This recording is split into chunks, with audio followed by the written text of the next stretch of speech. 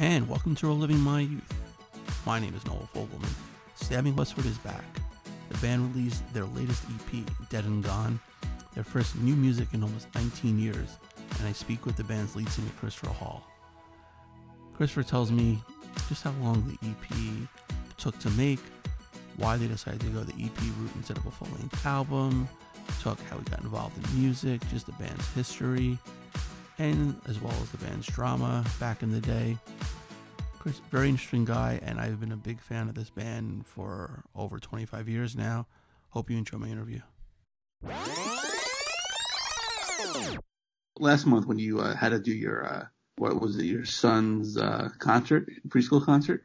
Well, yeah, I teach music at their preschool. Oh, okay.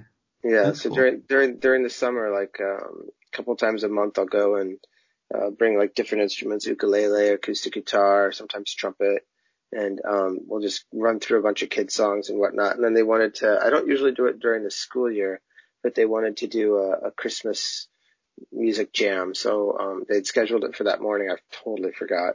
So I had to go and sing a bunch of non-denominational, Rudolphs and Frosties and Santa Claus, type songs. Right, of course, yeah. So no chance to test new material there, huh? Oh, no, nothing like that. They're all between 3 and 5. Yeah. So. No. Yeah. I don't think it would fly, right? I think even doing the Bruce Springsteen version of Santa Claus is Coming to Town versus the classic one was rock and roll enough for them. So. Right. Do any of the parents know about you, your background? No, I mean, they know that I'm somebody, but I don't think any of them actually know who. It's a Mandarin immersion preschool, so most of them are from Taiwan. Oh, okay. And I don't think Stabbing made a big dent in Taiwan. I'm not sure. Right. Yeah. Probably not a lot of bootleg CDs out there. Exactly. Yeah. So the EP is great. I've been listening to it a lot. What was like the process in making it? How long did it take you guys?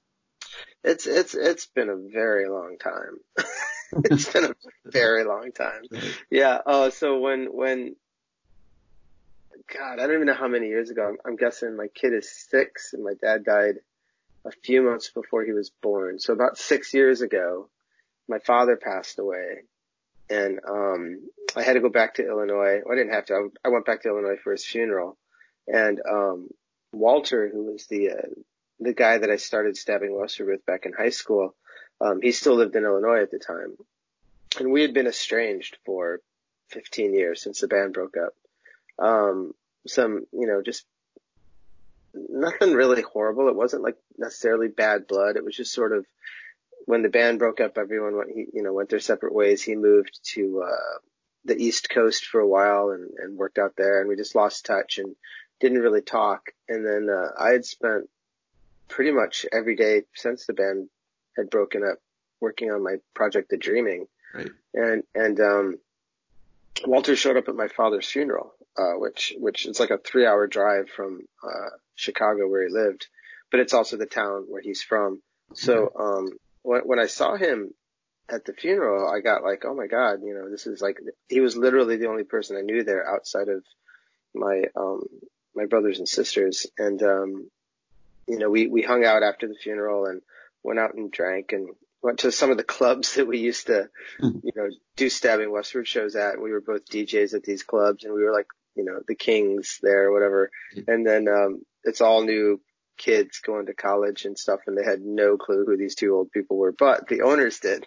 They're like, oh my God. So, so we're treated VIP, but, it was really cool because we got a chance to catch up, and a lot of the stuff that had been bugging him, we got to talk about. And he said he really missed doing music, and we ended up staying up till about 4:00 in the morning, just listening to, I had a bunch of tracks on my phone, and he had some stuff on his laptop that he'd been working on. And, we promised when we went home that we would exchange some music.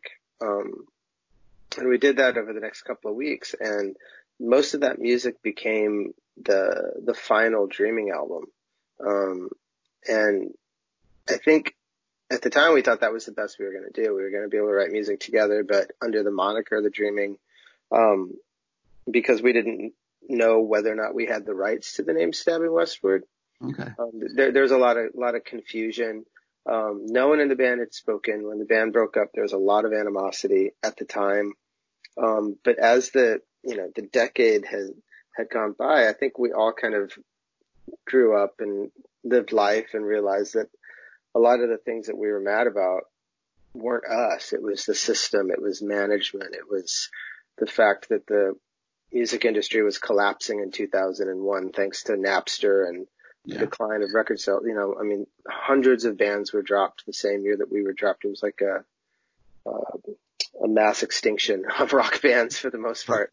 And so as we looked back, we realized, you know what, it wasn't so much that we were dysfunctional. We did really well in the 90s, given, who we were and what we did and whatnot. And, I think everyone was able to look back and realize, there's really not that many hard feelings.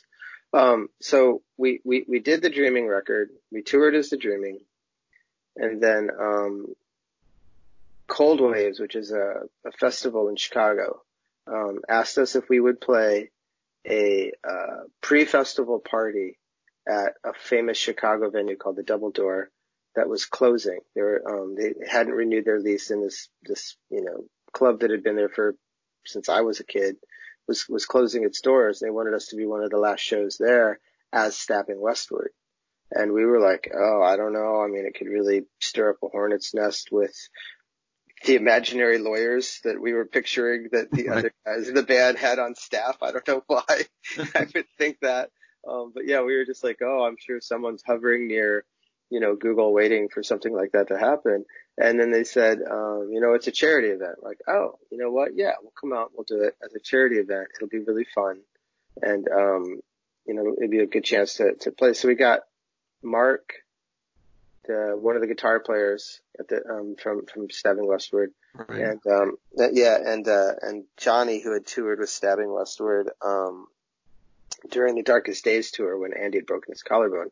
We put that band together and we played the show and it went really well. It was like sold out.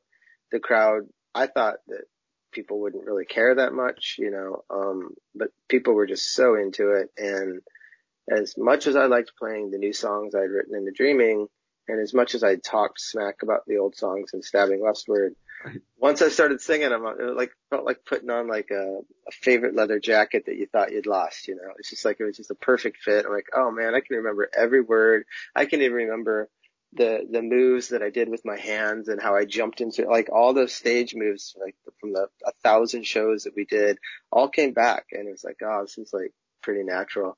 So they invited us to do Cold Waves the next year on the main stage, and that was sort of what kicked it off. We're like, okay, if we do this, there's no looking back. We're going to see what happens if anyone, gets mad. And we sort of reached out to the other guys in the band and said, you guys want to do this? And everyone was busy, doing the stuff that they do.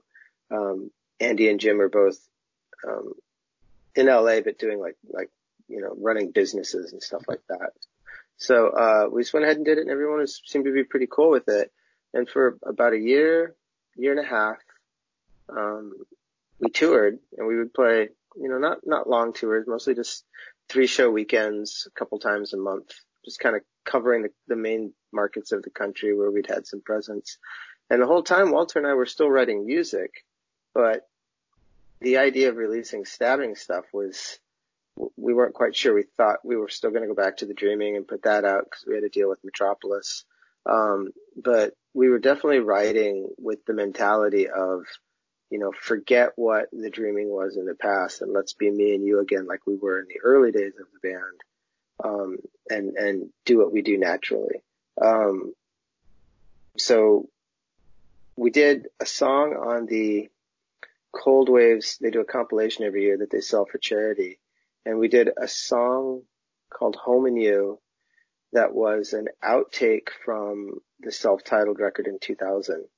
And it was a song, we wrote 3 or 4 songs for that album that were deemed too heavy for the fluffy lightness of that record. They're too dark. And he played that for me one day. He's like, they're looking for a song for Cold Waves. And I was going through the stockpile of old songs. I'm like, you have a stockpile of old songs? And he's got like because we did everything on his computer back in the day. He had the studio. I didn't have a studio back then. And so, he has all these songs that we had recorded, and that was one of them. And I'm like, I don't remember it at all. And he played it for me. I'm like, oh my God, I like this song. I was mad that it wasn't on the record. So we re-recorded it, tried to stay true to the original, but with more modern tones and whatnot, and put it on the record. And everyone seemed to respond really well to it. So I thought, okay, well, let's play it live at Cold Waves and see how it goes. I said, do you guys want to hear a new song? And everyone cheered and went just absolutely crazy. Big sold out show. And then we start playing it and everyone's kind of nodding until like second line of the verse. And then I see heads start to look down at their phones, and I start to see that thing that you hate where everyone's face is kind of glowing blue. And all you see is the top of their head. And like the entire audience is like, I don't know the song. I'm going to check in on my Facebook or whatever. And that's when I was like, fuck it. I don't want to do new material. These people are coming to see the songs that they know, the heritage songs, the legacy songs. And, let's just do that. Let's just give the crowd what they want. I don't want to be that band that forces new music on them and, refuses to play What Do I Have to Do or Save Yourself. No, we're only going to play our new material. I don't want to be that band ever. I know what people are coming to see, and I wanted to like give them that. I'm still proud of that stuff. And so that's what we'll do. And then just every single show, people would come up and say, when are you going to put out a new record? When are you going to put out a new record? And I would laugh and say, you don't want to hear a new record. You just want to hear Save Yourself. And then, I'd actually get into conversations with people and they go, no, we really want to hear new music. Your music touched my life, and, the things that you say are important to me, and I want to hear more of what you have to say. And I've been listening to The Dreaming, and as much as I like it, I want to hear some Stabbing Westward.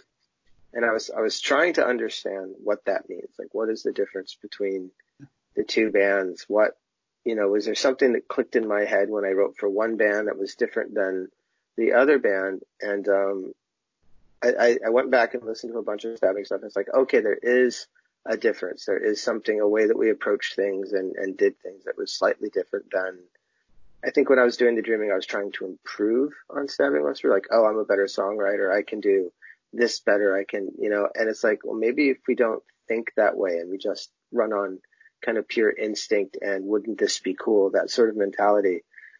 And so, we started working on the songs. I had ideas already in my head, like lyrics and melodies, and we started putting, the music together. But because of the distance, he was in Chicago for a long time and I was in LA.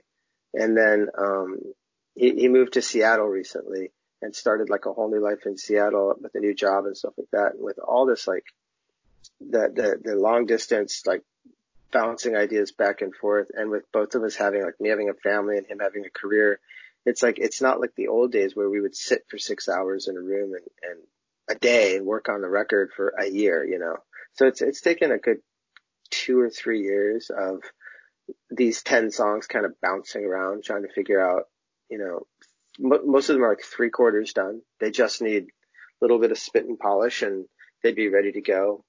But, the idea was, instead of trying to bite off the whole, I would do like these whiteboards, with the erasable markers. Right.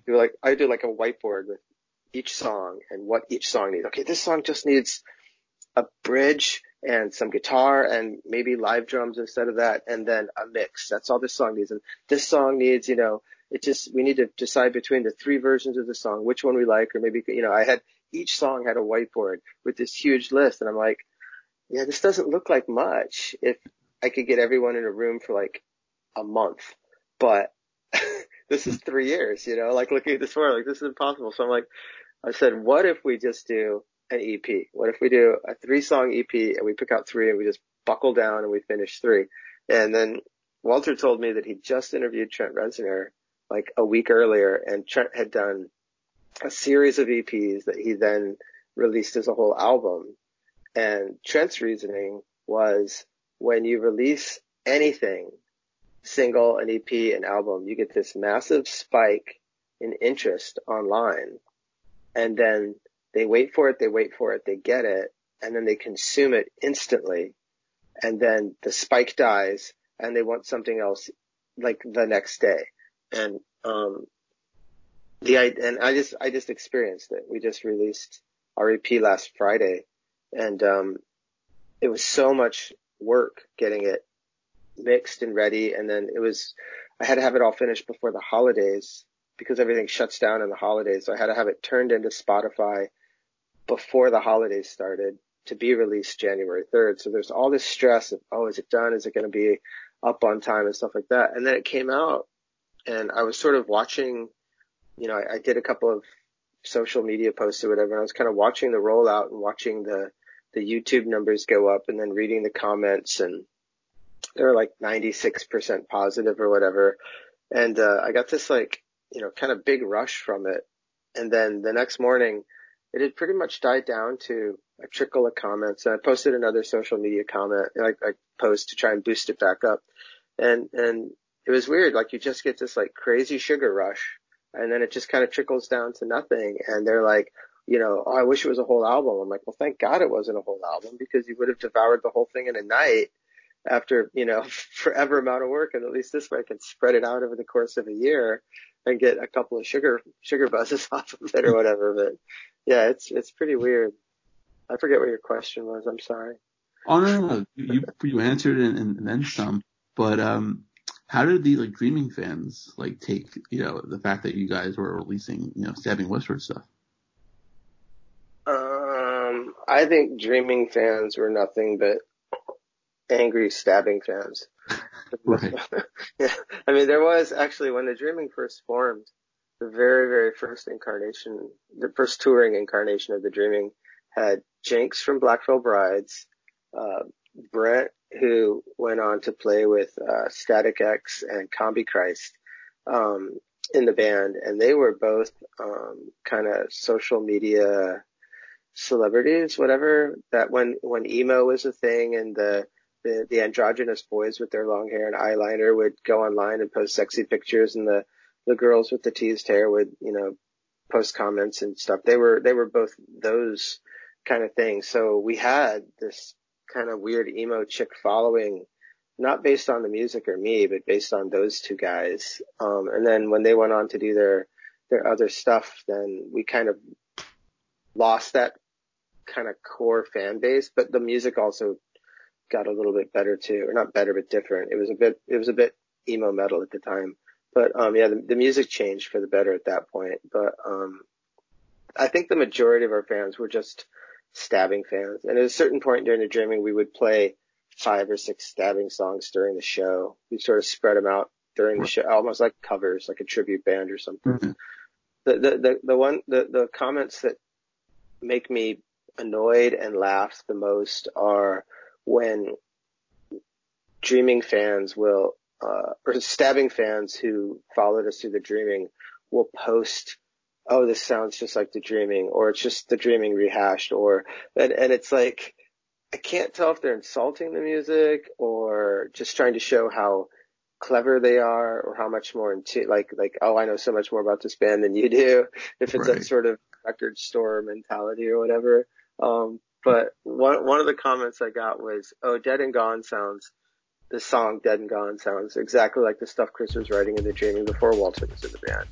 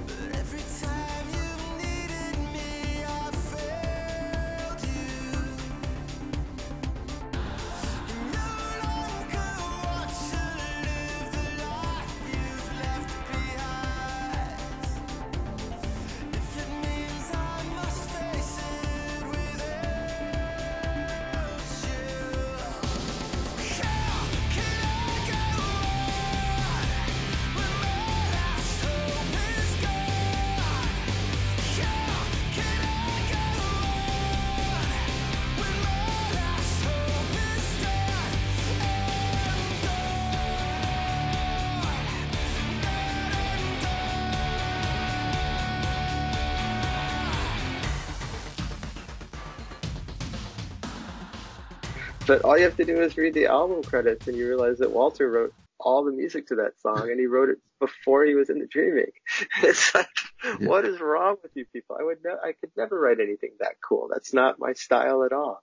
But it's just funny. It's funny to see people's reaction. I mean, 99% of it is positive, and I look at those and they make me smile. But the negative ones are the ones that get in my head, and I chew on them while I'm walking my dog, and I come up with these like clever, angry troll responses and stuff like that. It's like, always the 5 negative people. Yeah, it's basically the jerk store comment, and you want to get back to him. Yeah, but you guys had to do all the legwork for this EP, so it's a far cry from like 25 years ago. You have no idea the legwork I'm doing right now. So I ordered actual physical CDs for the EP, and I didn't think anyone.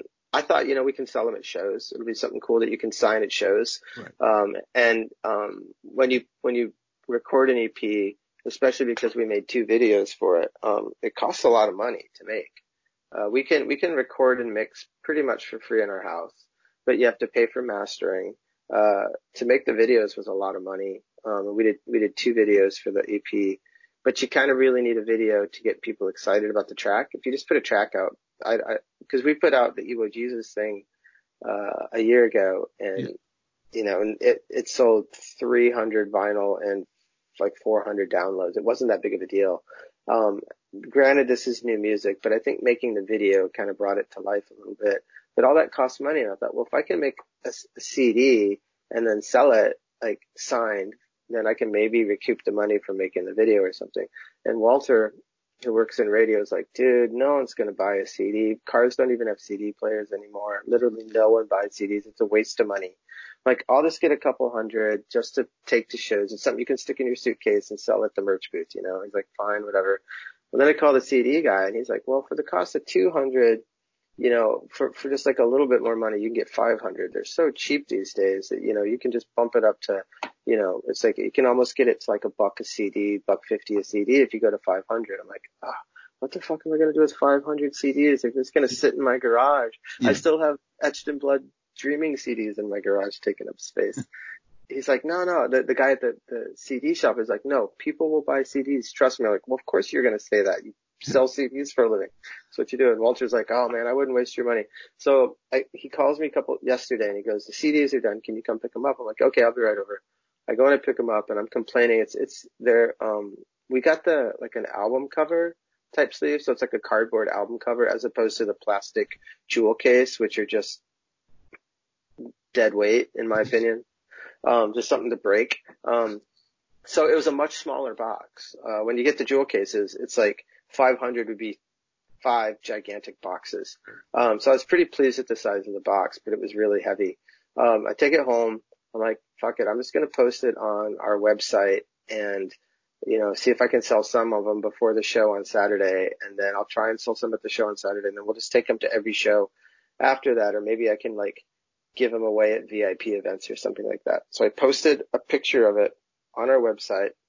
I posted it on Facebook and then I posted a picture of it on Instagram.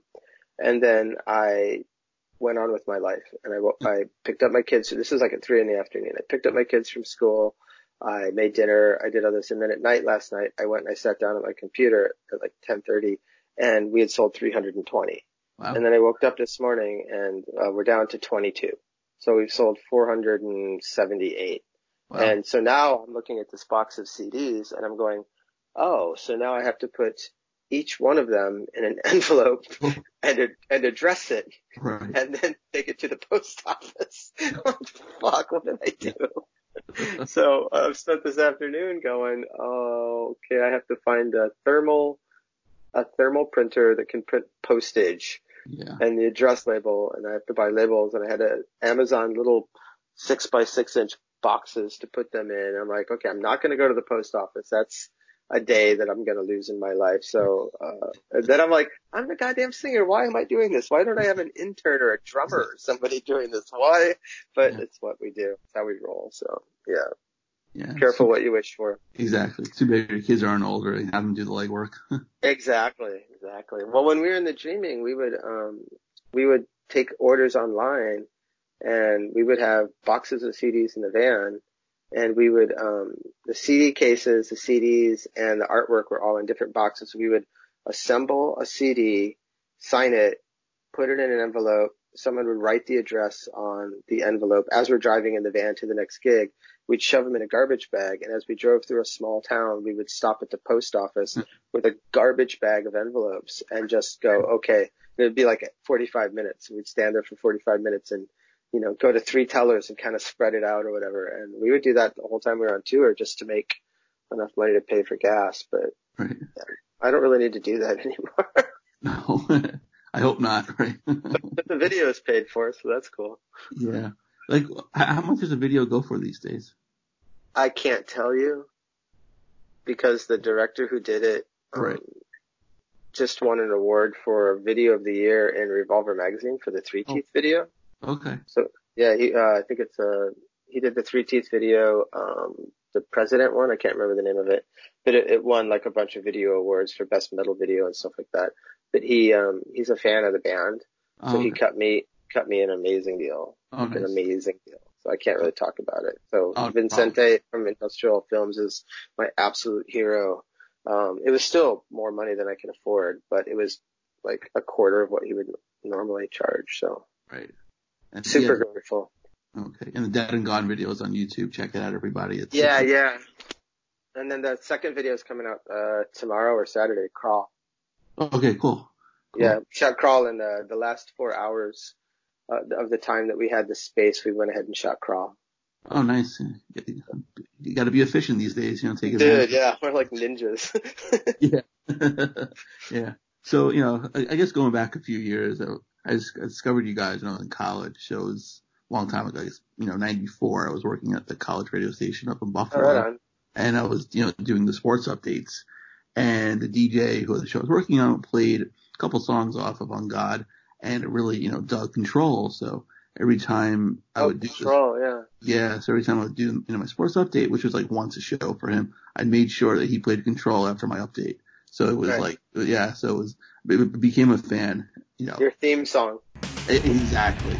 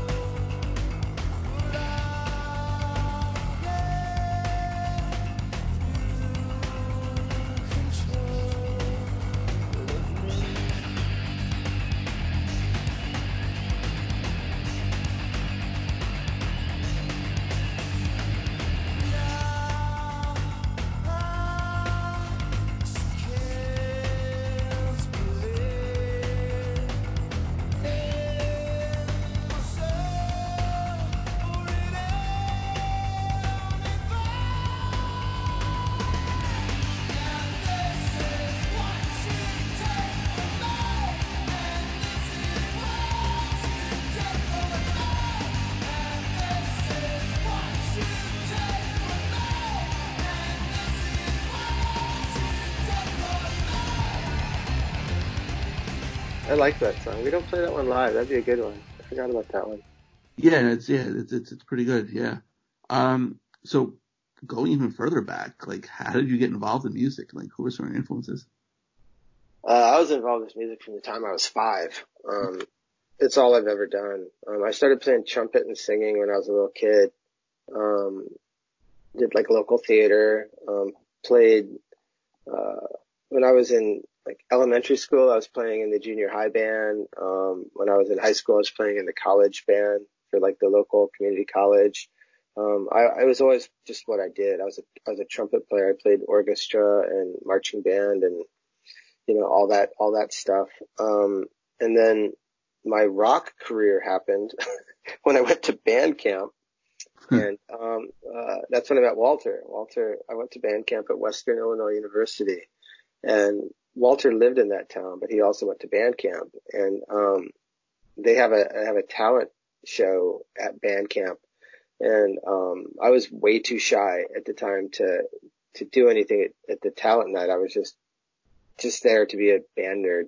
And, but him and a couple of his friends, got up and played, like a Who song, a Police song, and like My Generation, Roxanne. They played like 3, rock songs, and, it was awful, but it was really fun to watch. Walter played guitar, and it was really cool, and all the girls went really crazy. And I'm like, how is that guy getting girls to go crazy when I'm the first chair trumpet player? It's like I'm the man. Right. It was fun. We kind of competed for a girl, but we became friends. And I realized that I lived about 25, 30 miles away. I went to a tiny school, in a different county than him, but it wasn't that far away. And the town that he lived in was where my grandparents lived. So I was able to go see him and hang out, a couple times a month on the weekends and stuff. And, he talked me into forming a band. We're in high school, but it was cool. We would like get together at his house and jam, and we had a terrible drummer, and I was playing the bass guitar, and I had no idea how to do it. And he would teach me each song at a time. It's like, okay, this is Day Tripper. This is, My Generation. This is Should I Stay or Should I Go? We were just learning like weird, random, early 80s rock songs. And, that's kind of how it started. And then a bigger band in that town, stole me as a bass player for their band. And then eventually Walter joined that band playing guitar. And then we got frustrated that they wouldn't let us write songs.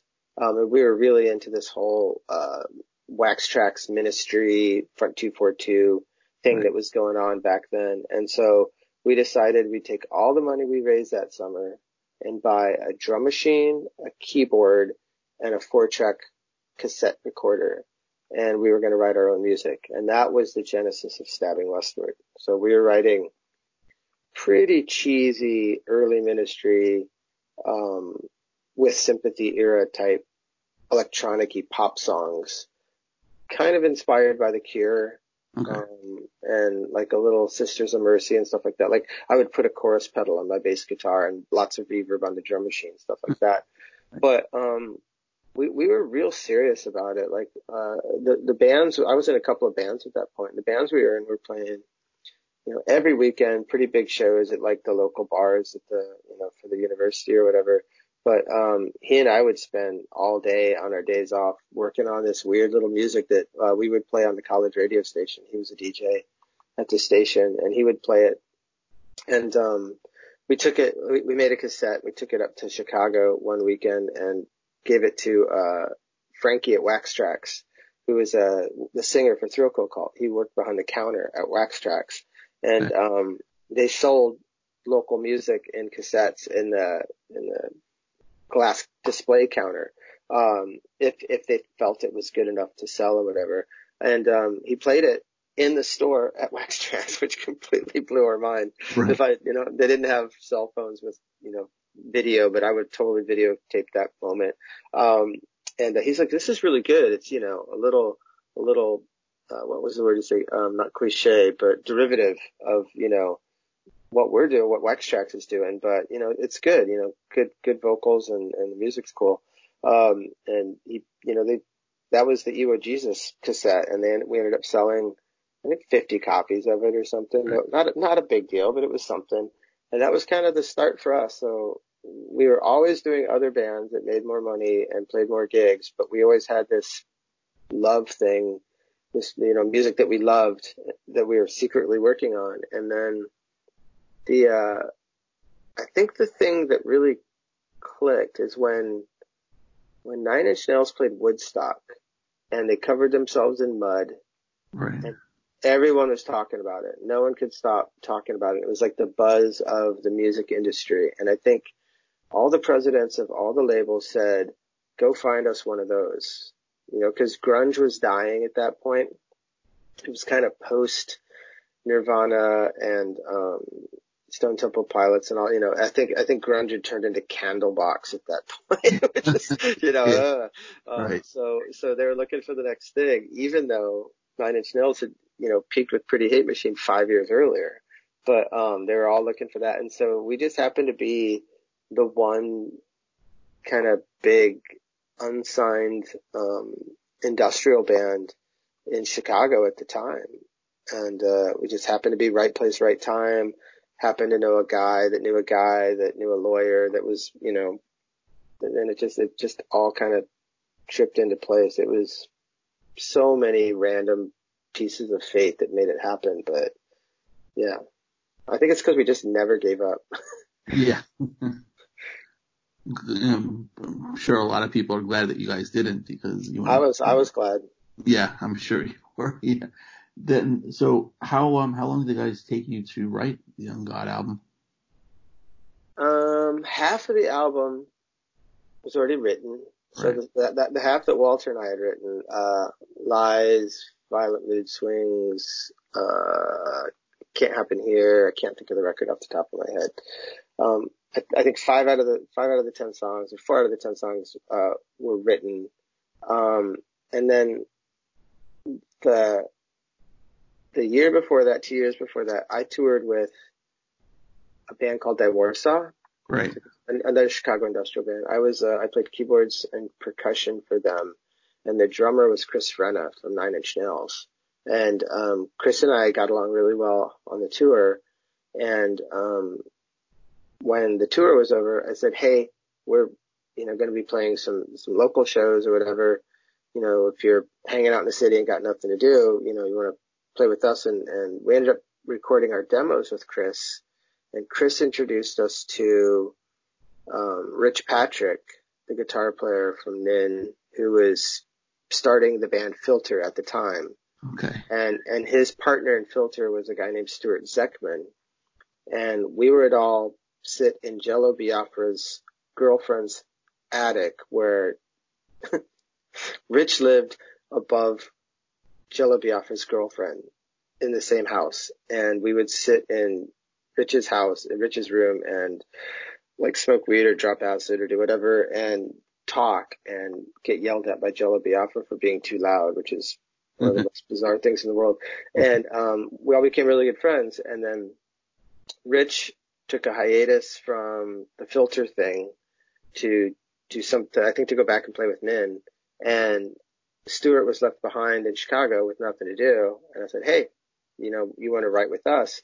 And so then he started playing with us and writing with us. And then we got offered a record deal and he had to sort of decide, which band to go with. And we had a deal sort of sitting on the table and Rich was, not at that point yet. And so he jumped on with us and, he was the driving, in spite of what Walter and I had already accomplished, Stuart was the driving force behind On God. The sound of the record, the whole sort of overall tone changed dramatically. And I don't know if it changed, it just grew. Like, he just added a depth to it that we'd never had. He was just such a talented guitarist and bass player that it added this, like, just huge dimension. It also turned us into much more of a guitar rock band than we had been. But that's when the On God, and that happened really fast. He and I wrote, the song On God, Lost, Throw, Control, Nothing. We wrote those in 6 months, like really fast. And then Red on White was something he'd already had written before that he wanted me to sing. So that half of so those six, he and I wrote. And, that was really fast. And the whole thing kind of went down fast. And then we ended up landing John Fryer to produce that record, who was like one of my heroes. He did Pretty Hate Machine, but that's not why I liked him. He did Cocteau Twins and Love and Rockets and This Mortal Coil. And he did all the 4AD, early 4AD stuff. And, as heavy as the band wanted to be, I wanted to be more 4AD. I wanted to have more of that softer, for lack of a word, feminine kind of quality. I didn't want it to be all macho testosterone, industrial music. I wanted to have a softer side. And I thought John could find that balance, and I think he did. Was there like a lot of like tension between you guys trying to get a good balance between the two? No, I don't think so. Okay, that's good. Yeah, I think everyone was pretty down with what was. I think musically everyone was pretty. I think the only tension that was really in the band was Walter and Stuart, because Walter and I had always been the band, and Walter was the main music writer in those days. Well, no, not in those days. Throughout the history of the band, Walter has been, the main music writer. But during that time, Stuart was his, not competitor, but he was writing as well. So I don't think there was so much a competition, but there was, it was there.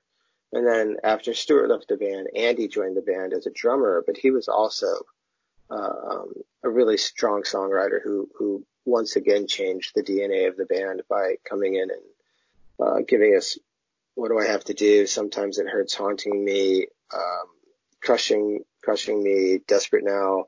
He wrote a lot of those newer sounding, songs on Wither and Darkest Days that once again changed the trajectory of the band, and once again created another. I think it's what made the band strong, was having three, really strong writers in the band, as opposed to, one or two guys where it can get sort of redundant after a while. If you listen to a band with only one writer, after, like a John Fogerty, after a while you can start to hear, okay, that's his system.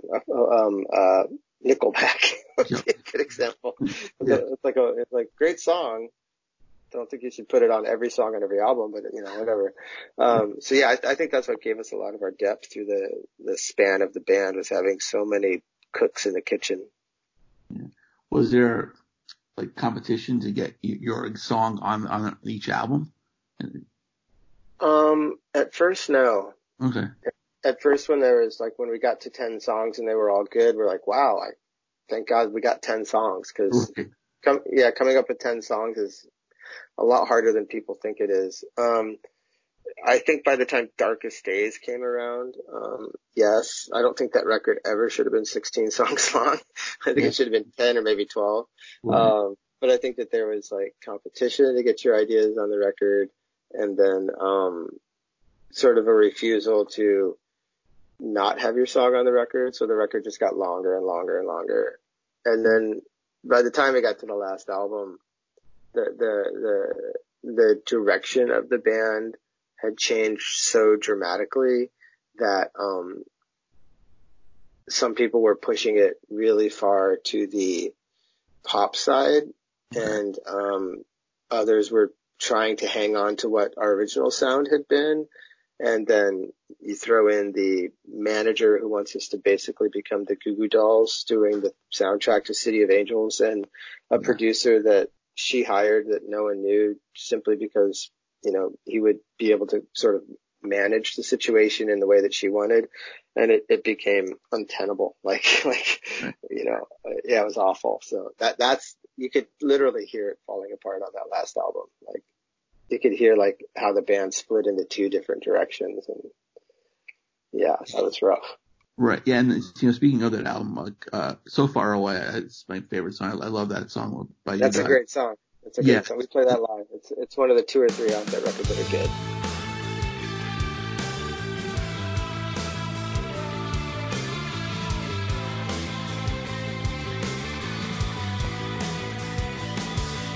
Each night I feel the distance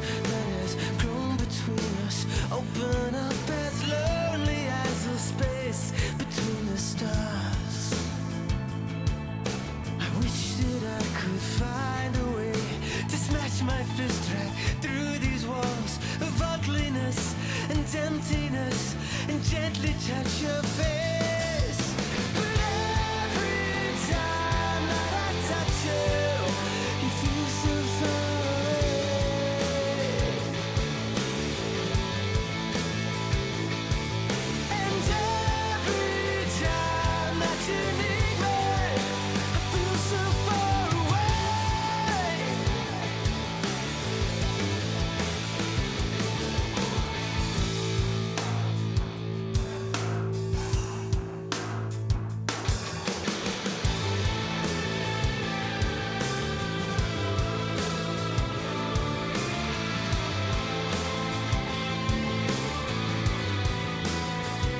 I see you silently beside me, choking back your tears. I wonder if you recognize the silence now defines us. Desperately I try to fight this overwhelming sense that I may never find the strength to change how hopeless we've become. And every time that I touch you, you feel so far away.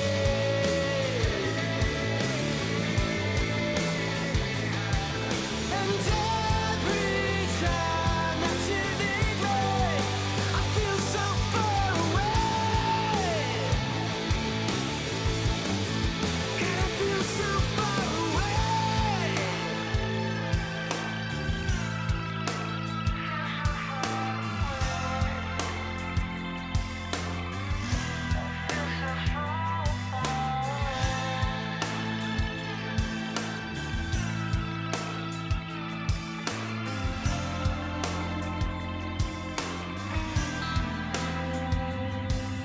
We need to find a way to break this silence.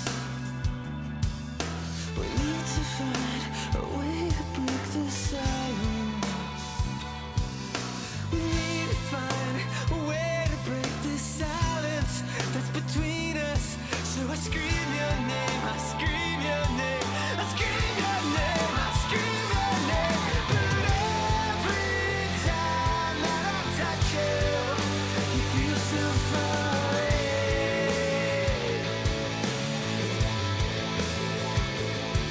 And every time that you need me, you feel so far away.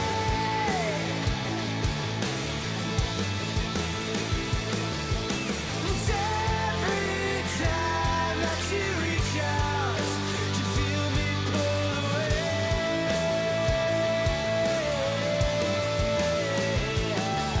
And every time that I touch you, I touch you, I touch you. Got to feel so far away.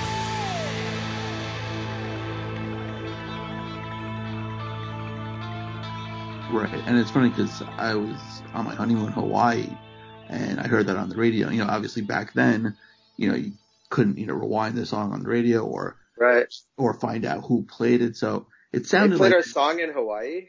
Hawaii. Yep, exactly. Wow, that's fun. 2001. Yeah. I never heard it in Hawaii. That's cool. Yeah, it was awesome. So then, I had to play the whole song, and I knew it was you, but wanted to make sure. But of course, the DJ at that time didn't say who it was. So, Right. So I got home from the honeymoon, immediately went to the record store. And I asked, like, I know the song's So Far Away. Don't know, it might be Stabbing Westward. He's like, okay, let me see if I can find the CD. Sure enough, it was. Got it. Like you said, it's a tug of war between, you know, Yeah. where it wants to go. But there are some, you know, really good songs on that album, though. I think So Far Away was a good song. It was better as a demo. It was darker. The way we play it live is how it's supposed to sound. The guitar player Mark, who was on the Darkest Days record and on the Wither tour, he actually quit or got fired, kind of both, Right. during the process of that, because he was trying to rebel against this transformation. And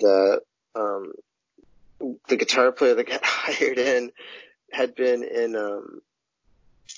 a band that had failed but had been managed by our manager, and his favorite bands were like London Suede and Oasis, Right. and like he was one of these guys that just loved everything British, Okay. but not the Cure, none of the cool, like not Bauhaus, none of the cool British stuff, but like Mick Ronson, and like, so it's like, yeah, okay, good stuff, but not what we do. It's not what we do. We're like a heavy, dark band, and so there's like he just added like these cheeseball riffs, and and it's just like, oh god. But that one survived. I thought Wasted was pretty good.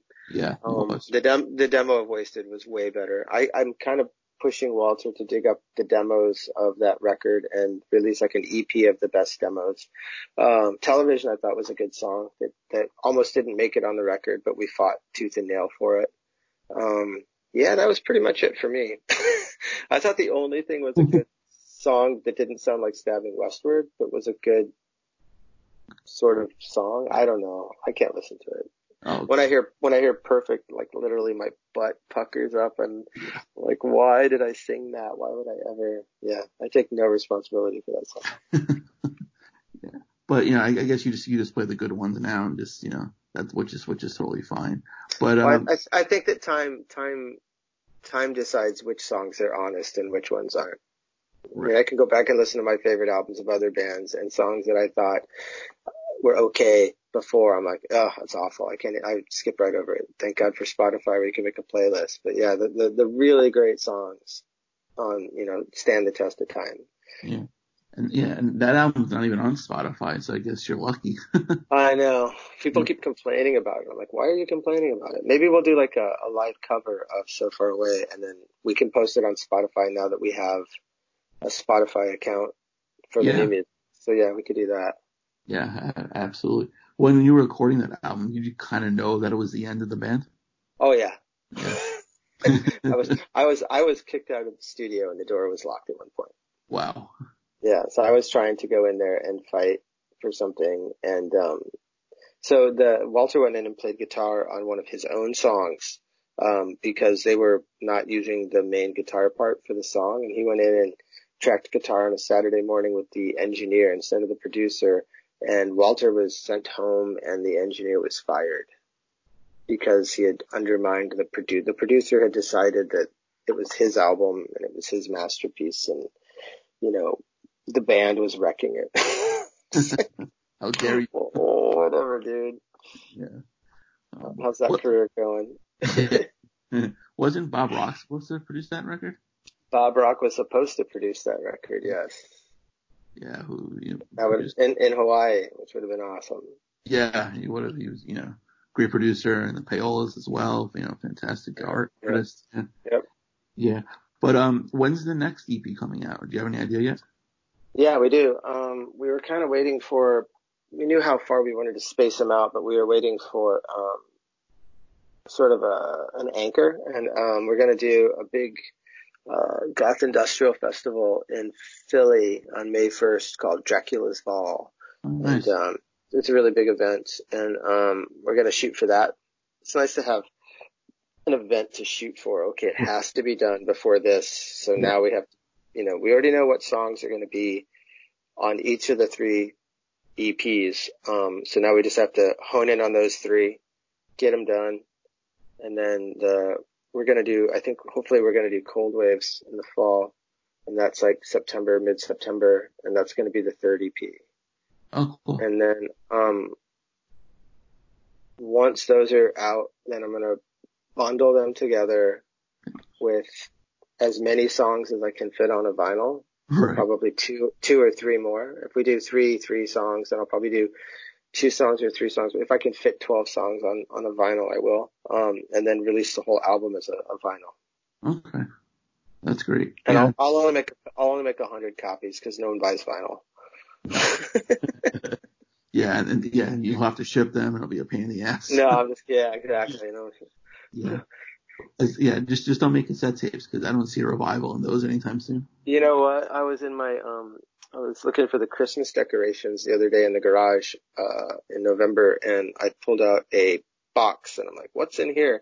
And inside the box was a cardboard box in the shape of I thought maybe CDs, but it was smaller. I'm like, what is this? And I open it, and it's a box full of self-titled cassettes. Like, oh, I wonder if I could sell those for $1.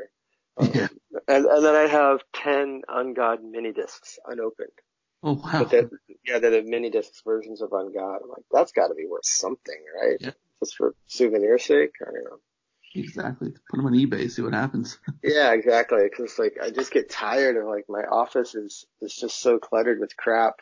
I want to get rid of it, especially now that I have to package 500 CDs Yeah. and find a place for a label maker. God, I feel like I'm starting a record label. Exactly. A one-man operation. Oh man. Yeah. Any plans to come back to New York on tour? Yeah, for sure. Howard Stern's been asking us to come out and Cool. do his show, and we're it's like he asked us, he made a big deal about it, talked about it on his show. We're like, yes, and we're like actually pricing tickets, and then his producer's like, oh, the holidays are around the corner, so okay, so let us know, but can you let us know like more than a week in advance, because we don't have a label that's going to buy us first class tickets the day of, so we're going to have to find some flights across the country on coach, so give us a heads up. So we're actually hoping they'd give us enough of a heads up that we could book a show and do a show that night. If not, then we're probably going to try and play the city around May when we go to when we play Philly. We'll probably try and jump up that weekend and play a show. Oh, awesome. Okay, that'd be great. Yeah. So yeah, but we'll definitely be back. It's one of our 5 major markets. So it's like Chicago, New York, LA, Right. San Antonio, Dallas, oddly enough, and then I guess that's it. Seattle. Right. Yeah, because the last few times you've been to New York, I've been out of town, so. Oh, I'm sorry. Yeah, it's okay. We'll coordinate. Yeah, absolutely. Yeah. And last question. Do you remember where you were the first time you heard one of your songs on the radio? Yes, I was driving to Fargo, South Dakota on vacation. Not that big of a story. But the first time that the Nothing video was going to be shown on 120 Minutes, Yes. we were in a van. We were actually in a hotel shuttle bus that we had purchased from Dramarama, and we were driving through like Nebraska or Kansas or somewhere on the way to somewhere else, following Front 242. We're on the Front 242 tour. Okay. And we knew it was going to be played on 120 Minutes, but we didn't know what time. And so we stopped at a truck stop, and the guys were watching Die Hard or something. Can't remember, but it was like a bunch of truckers watching a movie on the giant TV that's in the trucker lounge. And we came in and we're like, can we turn the channel to MTV? They're like, what? We're watching Die Hard. Yeah, but they're going to play our video and we want to see our video. And, they're like, okay. And so we flip it over and nothing. And they're like, start yelling at us and booing and stuff. So we flip it back, and then, my tour manager gets an idea, and he gets out his calling card, cause he had no cell phones. He had a calling card. He gets on the little phone, and he calls his girlfriend back in Chicago. And this is costing like $2 a minute or whatever. And he's like sitting on the phone, and, he's like going, okay, so tell us when it starts, and we'll flip it over. And it was like 40 minutes later, and Die Hard was over, and all the trucker guys had gone to take a shower and go crawl into their, truck and go to sleep, whatever. And she goes, okay, it's coming. And so we flipped the channel over, and there it was. And, I think that was like a $110 phone call or something absurd. He had to keep getting calling cards and like putting in new numbers, like the 12-digit number. But yeah, that was pretty exciting. Yeah. I got to wear a dress. That was like, I hadn't seen it. So I'm like, oh, I'm really glad the truckers left. I'm wearing a dress in the video. That's awesome. That's great. Yeah. You wouldn't have made it at that truck stop alive. Yeah. Yeah. But yeah, Christopher, this was great. I really appreciate it. Dead and Gone is out now. Everyone listen to it. It's fantastic. And, hopefully I'll see you in New York. Yeah, I hope so too. That'll be fun.